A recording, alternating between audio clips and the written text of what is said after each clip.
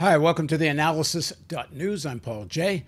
In a few seconds, I'll be back with Noam Chomsky and Daniel Ellsberg.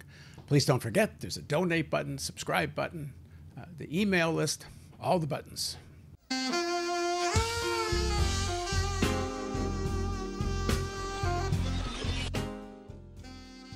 Noam Chomsky and Daniel Ellsberg join me again today to discuss President Biden's again claiming the U.S. will defend Taiwan with U.S. troops if China uses military force to reunify the country.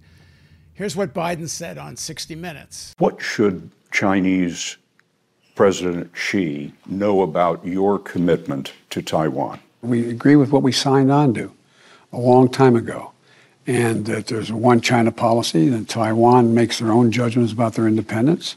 We are not we're not encouraging their being independent. That's their decision. But would U.S. forces defend the island? Yes, if in fact there was an unprecedented attack. To be clear, sir, U.S. forces, U.S. men and women, would defend Taiwan in the event of a Chinese invasion? Yes. Analysts in the U.S. and elsewhere, including Chinese, are saying this sounds like the end of strategic ambiguity over Taiwan. And it also seems that, once again, the White House has tried to walk it back a little bit, claiming the one China policy is still in effect. But how there's a one China policy and a commitment to use American soldiers to defend Taiwan seems to at least escape me. Now joining me again is Noam Chomsky and Daniel Ellsberg. Thanks very much for joining me. So Noam, why don't you start with this? What is going on with Biden doing this? And are they really serious about dropping strategic ambiguity? And maybe you can just explain a little bit what that is for people that don't know. What's held for about 50 years, keeping peace in a very volatile area. We should recognize that under international law, Taiwan is part of China. It's not ambiguous. It's like Hawaii being part of the United States. That's and the United States has accepted about 50 years ago the one China policy. Says Taiwan is part of China, but we'll keep ambiguous about what's going to happen in the interaction between Taiwan and China and the United States. So both sides won't do anything to disrupt it. We just won't talk about it. We won't be provocative. We won't try to disrupt it, and let's just keep the peace in a very volatile area. It's worked for 50 years. That's pretty good. Now the United States is trying to provoke it, undermine it. Biden's speech is just one example. In some ways, I think even more important is what just happened in the Senate Foreign Relations Committee, where they just came out with a bill, proposed legislation, which pretty much says that Taiwan should be a kind of like a NATO partner. Stop the ban, put down all the bars, regular diplomatic relations, interoperability of weapons. In fact, it reads very much like, it's almost a copy of the inflammatory rhetoric that led up to the Russian invasion last fall, with increasing, establishing an enhanced program, was the word that was used, for Ukraine to enter into NATO, increasing weapon supply, military operations. I mean, it's not a justification for the invasion, but they were plainly being very provocative. In fact, the State Department even said, we're not going to take Russian security interests into account. Well, now they seem to be doing the same thing with China. You should read that policy, the Taiwan Policy Act. It's basically telling China that we're we want to not only break down strategic ambiguity, but we want to be highly provocative about it. Now, Biden, to his credit, seems to oppose that legislation. Haven't seen anything definite, but he's indicated he's not approving it. But it passed overwhelmingly, bipartisan support. It's going to go to Congress and see what happens. But it's kind of after the Pelosi visit was crazy enough, but this goes beyond. It's almost as if you're watching this from outside. It almost looks as if Congress is dying to have two wars on its hand. Could I ask a question? Yeah, go ahead. I think I read, and I'll have to look it up, that Congress had been proposed, I don't know if it's been passed, for aid to Taiwan, billions of dollars that would be used to buy weapons in the U.S. and elsewhere. Is that part of that same bill you're talking about, Noam, or is it something separate, or am I mistaken? No, this is separate. This is a new, it's not legislation yet. It came out of the Senate Foreign Relations Committee. Anyway, one of the negative votes, one Republican, maybe a couple of Democrats. So go ahead. Go ahead, Dan. Okay. One of the very few reasons I can think of for this very provocative behavior, undermining our supposed commitment to a one China policy, which Biden and everybody else have always announced and are still announcing. But there, in other words, that Taiwan is a province of China, which the Chinese certainly regarded as being, not just Xi and all of his previous leaders. In fact, their nationalist feelings have focused for a long time, I understand, on the eventually being strong enough and taken seriously enough to regain control of Taiwan. In other words, that's a red line that we are rushing right toward to cross, not only by Biden and not only by these congressional bills, but the visits by Congress leaders treating Taiwan as a sovereign state, in effect, which is totally contradictory to the one China policy. Now, why would China particularly be concerned about that, aside from the fact that it's a nationalistic mantra that Taiwan is not an independent state of China, something that Taiwan agreed with almost unanimously until this century, till the last 20 years. Now, the best reason I can think of, one of the few effective reasons, is to sell more arms to Taiwan, and we have yet done. The 1979 agreement with China, recognizing mainland China as the sole ruler of all China, including Taiwan, did, by simultaneous congressional action, allow for us to sell defensive weapons to Taiwan under a certain ceiling, and we pretty much observed that. I think we can be sure that Raytheon and Lockheed and Grumman, Northrop Grumman, the others, would like to break through that, just as they are doing marvelously in Europe now and Ukraine directly. They would like to be able to sell weapons the same way they do to other NATO countries. But beyond that, also, before 1979, Taiwan was in effect a U.S. military protectorate since 1949, when the communists took power in the mainland. The Seventh Fleet was used to prevent any continuation of the Civil War, which had, up to that point, had led to the victory of the Chinese Communist leadership. The Seventh Fleet was there to protect them with threat of nuclear weapons, as I revealed last year with some top secret documents that are still being kept top secret, on the fact that we were threatening and prepared to use nuclear weapons to defend Taiwan and possibly even the offshore islands, which are within sight a few miles off the Chinese mainland. So that ended in 79. Up till that time, we had bases on Taiwan, which you can be sure the Navy and Air Force were very happy to have, and I'm sure would be glad to get back. We had, I'm virtually sure, I believe, nuclear weapons there. I visited there in 1960 for the Defense Department, and there were nuclear weapons there at that time. They would like to get those back. Well, it's very obvious. China has, in this case, not just nationalistic, but significant security reasons for not wanting that to happen. And strictly speaking, they don't even have to be in NATO to do that, nor would Ukraine have had to be in NATO for U.S. bases to be there. There could be, for other European powers, there could be bilateral arrangements then and now, which would allow for that.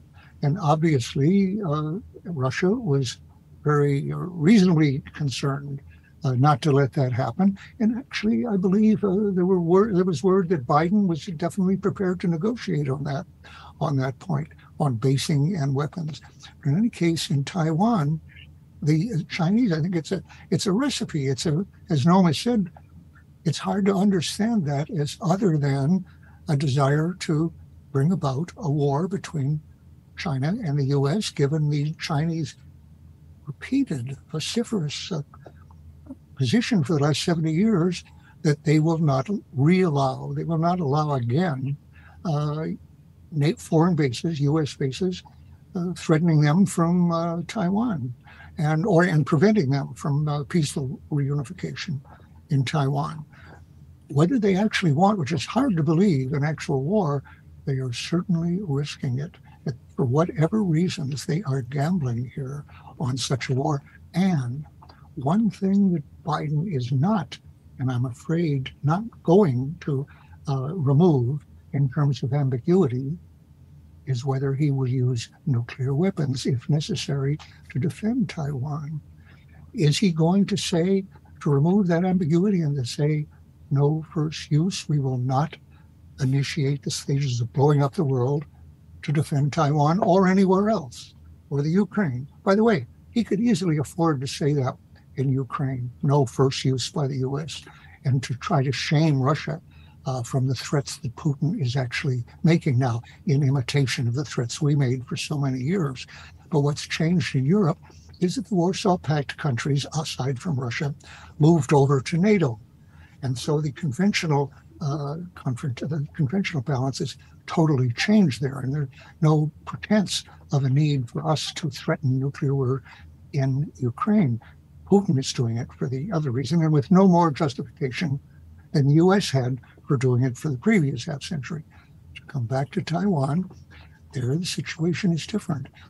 The Chinese for 20 years, more than 20 years, since Clinton sent 2 carriers into the Taiwan Straits to intimidate them in, I think it was 1996, they have been building up that area. So the U.S. can't make threats like that and can't act with impunity in that area anymore.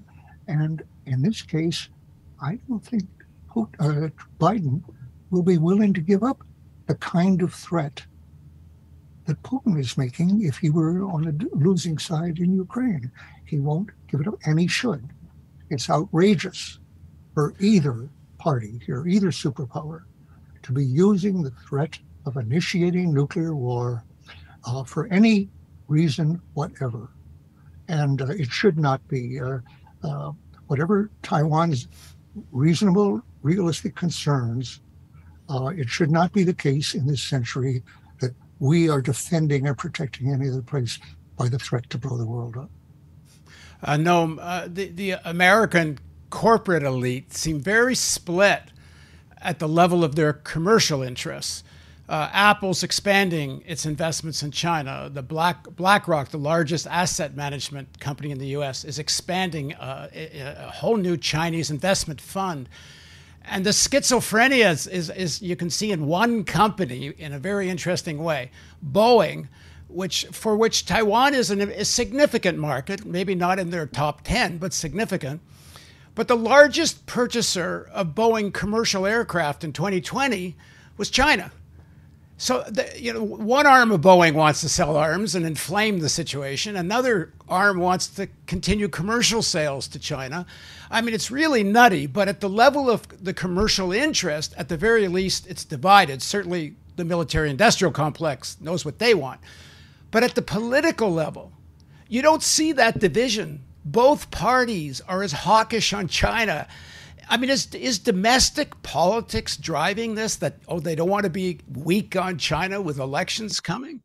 I'd like to hear from both of you answers to that question, why that is the case, why the Democrats are vying with the Republicans in support of abandoning the one China policy and moving toward a war.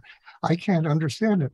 And from what you just said, Paul, it occurs to me, is it not conceivable, or is it that Apple and even the Boeing commercial division could come out in vote funds in political races and come out against the move toward war of the military-industrial part of the company, or against Lockheed, or against the others? Why don't the ones who are trading with China come out openly and say, this is crazy, as it is?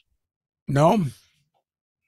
Well, if you could get into a corporate boardroom, Apple, Tesla, any of them, I'm sure they'd be very eager to maintain their commercial relations with China. For the corporate sector, it's just been a bonanza. They get cheap, controlled labor, much less lower skilled, healthy, and they make enormous profits. It's not just the military, the whole corporate sector. For them, the opening of China has been a huge bonanza. And so why are they not confronting this approach and opposing it effectively? What's happening? That's what I would be interested in seeing, what's going on in the corporate boardrooms. It's beyond that. In fact, Taiwan is the major producer of advanced chips. The only ones who compete are South Korea. I think the corporations are concerned about the threat to supply lines, which was brought up by COVID. The pandemic, showed that the business model of the past generation has been very hazardous. It's a kind of a business model of sort of like, it's kind of like running an assembly line, so that it just lasts to the last second. Nothing can go wrong. If anything goes wrong, it collapses. That's been the business model on supply chains. As soon as anything goes wrong, it all collapses. Very fragile system. Now, the corporate world must be realizing this. This had nothing to do with Taiwan. It was just the pandemic that did it. And so they must be trying to rationalize supply chains, which might mean trying to move things to other less dangerous areas. But isn't that threatened by a congressional delegation? Yeah, let me add to Dan's question.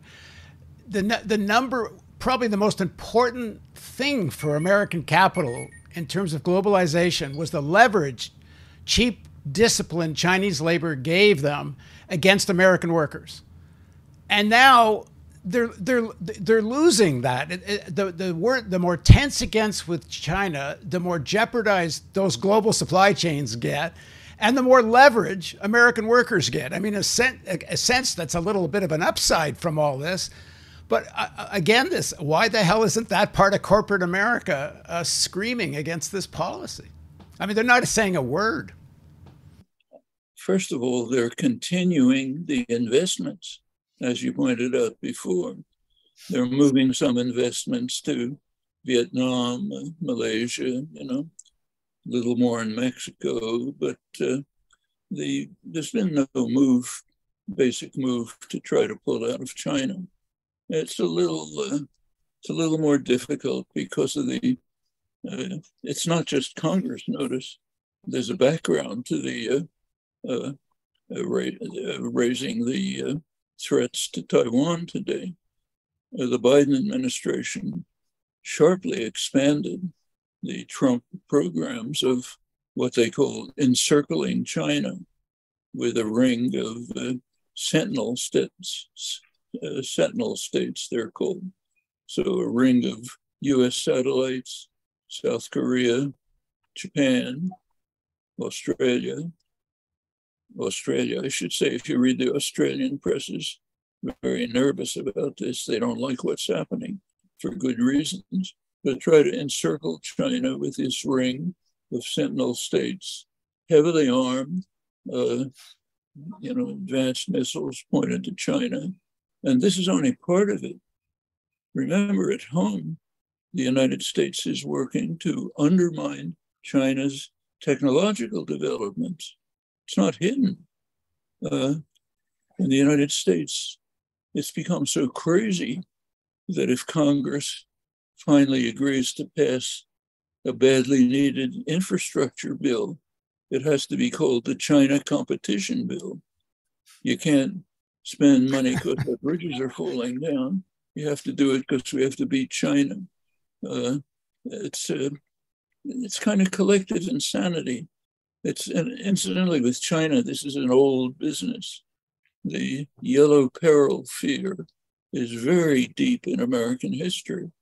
You go back a century, you find a progressive author like Jack London writing a novel about how we have to carry out bacteriological warfare to kill all the Chinese before they come over here and destroy us. In the 1950s, those of us who are old enough to remember the huge yellow peril fear that Chinese are going to come. Lyndon Johnson warned that, as he put it, without superior air power, we're going to be prey to any yellow dwarf with a knife. That's the mood. China. I mean, the first racist anti-immigration bill was Chinese back in the 1882. Oriental Exclusion Act aimed at Chinese. So it's deep in the background. Comes out anytime there's a problem. Oh, the Chinese are going to conquer us. Got to stop them. There's a lot of talk about China's going to surpass us in gross domestic product. They're going to be the main economic power in the world. Most of that, I think, is nonsense. But Ken Starrs, a young political economist, has been studying something else for some time. There's a good book coming out about it. He's pointing out that in a globalized world, a significant measure of national economic power is the amount of wealth held by multinational corporations based in a particular country. That's an important measure. And if you look at that measure, spectacular. US corporations, US-based corporations own about half of total global wealth. They're first, they're second in just about every area. China's way behind. In fact, if you take a look at the profit that's made from selling iPhones, very little of it goes to China. Most of it a lot goes to Taiwan, which is the Foxconn or other managers, but most of it goes to Apple for what's economists call rent, design, royalties and so on. So China is undoubtedly growing, but U.S. economic power remains enormous. And this whole corporate wealth, as you say, wants to maintain the China connection. They surely don't like the raising of tensions that's coming mostly out of Congress, but also out of the White House. Maybe one of the reasons why this section of corporate America isn't saying more is because the Chinese are making it clear that they're not irrational about all this. There's a very interesting thing in Global Times, this English sort of edition of People's Daily, which is essentially an English platform for the Chinese Communist Party. And they praised the appointment of the new American Consul General to Hong Kong, saying that he actually knows something about China. And they see him as a message from Washington to try to calm things down, that they finally, they appointed someone that actually can be a good bridge for communication. And it was a kind of positive. It wasn't filled with anti-American rhetoric. I mean, maybe what's happening is the Chinese are saying to corporate America, look, we have no imminent plans to invade use military force on Taiwan. That rhetoric's coming more from Washington than from us. So you don't actually have to worry so much. Keep your investments going. Of course, they would be crazy to invade Taiwan. Their own project is working very well. With all this war talk, the Chinese are systematically building a huge investment development project, Belt and Road Initiative within the Shanghai Cooperation Organization, spreading all over Asia, Central Asia. It's extending into Africa. It's even extending into Latin America. It's going into the Middle East through what they call the Maritime Silk Road.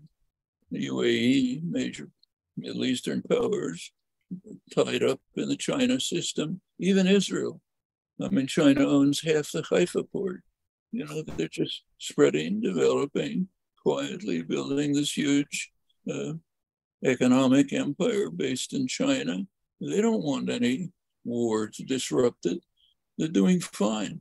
I mean, I haven't seen it confirmed, but it was just announced that they're building the world's biggest battery manufacturing enterprise in Hungary, spreading into Europe. They want to enter it's very tempting for Europe. If you take a look at polls, Europeans don't want this war to go on. In Germany, 3/4 of the population wants to move to negotiations right now, settle it. They want to be part of this growing imperial system. China's a huge market for them. Japan at the other end has not canceled, in fact, is increasing its investments in the Sakhalin Russian oil development areas. They just don't want to be part of it.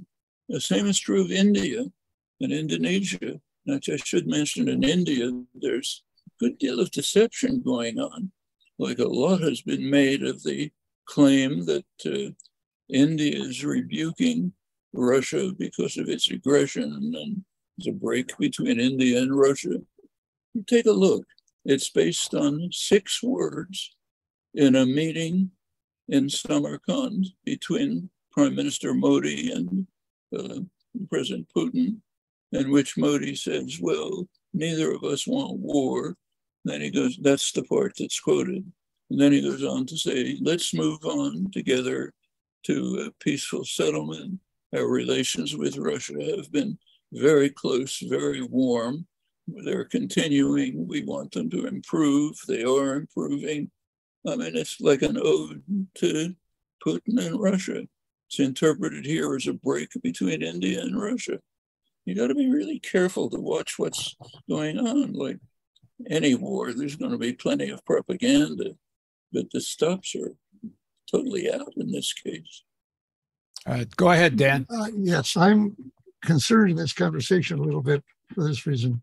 Noam, of course, all the points you've made point to the reality, as I understand it, that there would be essentially no threat to Taiwan, a military threat to Taiwan from China, from the Chinese regime, were it not, if the status quo of ambiguity, as you say, of the last 40 years were to continue. And there would be no threat as things goes on if it weren't for what Congress and both parties and Biden are saying. And what Trump began actually with recognizing one of his first calls with Taiwan when he became president, treating it as an independent nation. Now, she has given, neither she nor the Chinese in general or his predecessors gave any indication they were going, since the Taiwan Straits crisis of 58 or at the latest 98, 96, more than a generation ago, that they were intended in the near future to invade Taiwan, or ever would, unless it were became thoroughly infeasible to consider a peaceful reunification, or if Taiwan independence were to be recognized by other states larger than St. Dominica, I think, and Palau and a few other islands, basically. But if the U.S. were to recognize China and act toward it, as a sovereign nation. They've said all along they haven't made the preparations for an invasion now, they haven't, but they will. In other words, to say that now, given what the U.S. is doing in the way of moving toward Taiwan, to be a sovereign nation that could call in the U.S. bases and in any amount, if they're a sovereign nation, they can ask for any amount of offensive weapons they want, ICBMs or IRBMs if they wanted. That's the implication of being a sovereign nation. And if it weren't that the U.S. is fanning those flames within Taiwan and implying we're moving toward recognition of Taiwan, there wouldn't be any danger, as you say. But that is happening. So there is danger. And here's the paradox. Ruling circles, corporate circles in the U.S., except for a relatively minor amount of arms sales compared to the other sales, as Paul points out, of Boeing and Lockheed and the others, except for that, in corporate America, we can't see them as setting the policy, which is moving toward war. I repeat again, the war is not imminent unless we keep going the way it was, and then it will become imminent by every standard. So how can we stop that? And there is this paradox, this mystery that I have to call it. Why is this happening? Why are the commercial interests going absolutely against the interests of world stability and the U.S. profit?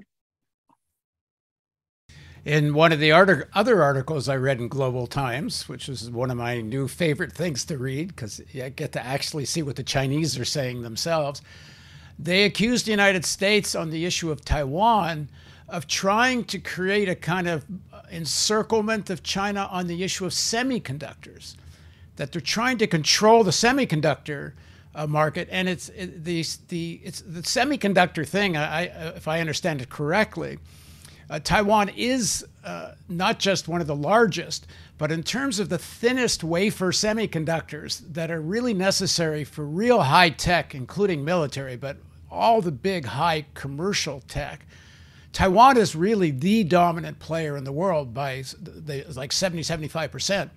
But the thing that's interesting is that the machines that make those semiconductors, the machines that make the machines, are made in the Netherlands. And the Netherlands is the only place on earth that makes the machines that makes the machines, and they're back ordered for about 5 years. Because that's why all these other countries can't just, like, why can't China just make its own high-level semiconductor? They don't have the technology yet. In fact, even the United States doesn't have it, only the Netherlands. I actually had this explained to me by the guy that invented the use of silicon in chips. So the issue of the control of the semiconductor market is one of the things at the heart of this. Am I reading this right, Noam? Okay, well, wait, can I? Go ahead, Dan. Yeah, go ahead. What got me concerned about Taiwan, specifically over a year ago, was an article by that smart fool on the New York Times, Tom Friedman, who has pointed out that the semiconductor market was so dependent on Taiwan. And that's why we had to end the strategic ambiguity. In effect, he didn't come right out and say that, but he implied that's why China wants Taiwan, and that's why we have to defend Taiwan, in effect. So that got me interested in saying, we're blowing up the world over these semiconductors, and we can't move them somewhere else. Well, the point I've been making right now is there would be no threat of military occupation of that if we weren't creating it. It seems almost entirely. If I can go on two things that Noam said earlier, and you also mentioned, I just said the semiconductor part, but the chain of Sentinel bases that we're trying to have around a new Asian NATO, in effect, containing China, had originally Taiwan as its anchoring point. And China must believe, I think it would be very natural to believe, and pretty realistic, believe that the Pentagon and the imperialists and the both administrations in both parties would like to have Taiwan as part of that Sentinel group again, and to have bases on it, have our submarines based there, have missiles and so forth, pinning that down. So they have every reason to believe given what we're doing and saying, that's what we want to produce again. All this talk about an Asian NATO with Taiwan in it, and with Japan lending itself to that for some reason, and offering to take part in this whatever, and the concern about who controls the Solomon Islands, for example, and whether it's China, with China getting in now in preference. So as I say, the reason I was laughing when you mentioned semiconductors is I remember Friedman saying, this is why we have to be prepared to go to war. It didn't seem to me like a terribly plausible basis somehow, in the assumption that I thought if it was really that dangerous, if the Chinese were threatening to take it over right away, am I wrong that you can't move that whole thing? Yeah. It's not. My understanding is it is not easy to move the whole thing, or they would have done it already. It's not so easy. Well, what I understand, there's about a 5-year window, is what I've been told, to actually kind of repatriate. They're spending billions of dollars now trying to do this in the U.S. and India, but it's not something you can do quickly. Noam, go ahead. It's been all along, and everybody gets their semiconductors. The only thing that's threatening Chinese destruction of those, would the semiconductors survive a war between the U.S. and China centering on Taiwan? I really raised that question. That's a good point. The effect on that of the global supply chains, I think, would be quite spectacular. So it is this paradoxical business. We are creating a threat in the sense that we are going against Chinese attitude toward Taiwan, which is not distinguishable from Lincoln's attitude toward the Confederacy, which is, you can't secede. We will not allow that. And we had a civil war over it. Nobody accused global capitalism of being rational. Go ahead, Noam. I was going to say that your point about the Netherlands is quite significant. There is a global production system integrated within the whole coordinated state capitalist framework. Netherlands is part of the German system. Germany has constructed in Europe a quite elaborate, complex production system, production distribution. It extends from Netherlands to Slovakia.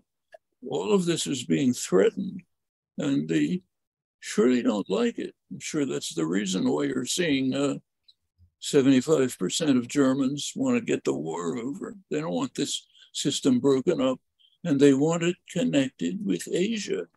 Asia is a huge market, not just the whole BR Belt and Road Initiative thing, but Japan, Indonesia, India. They don't want to be cut off from all of that. And the China-Taiwan connection is an example. These things don't get developed in a day. You can't just move them. They're integrated internationally and well established. What we're actually driving China to do is develop its own high-tech chip technology. You may have seen in the science journals, they recently produced a very thin, super thin wafer. Maybe they can make it commercially viable. But we're driving them to raise their technological level. We're doing the same thing by excluding Chinese students from US universities. These are some of the top students in the universities. Okay, so they'll go back to China and work. Meanwhile, we'll encircle China with sentinel states aimed at them, try to turn Taiwan into a semi-native state. It's just, if you try to give from a rational national interest perspective, it has no logic. You can understand why hawks want to outdo each other. Of course, as somebody said before, the military industry loves it. You know, they can sell more arms and so on. But it's it's part of a long-standing affair. I mean, 50 years ago, Seymour Melman was pointing out in his work on the military Pentagon system that while in those days it was Japan, while Japan and Germany are developing advanced technology and superior means of production, the United States is putting its research, development, and production into creating more ways of destroying things. Well, of course, that hit the United States in the 1980s, when the United States was falling far behind in production capacity.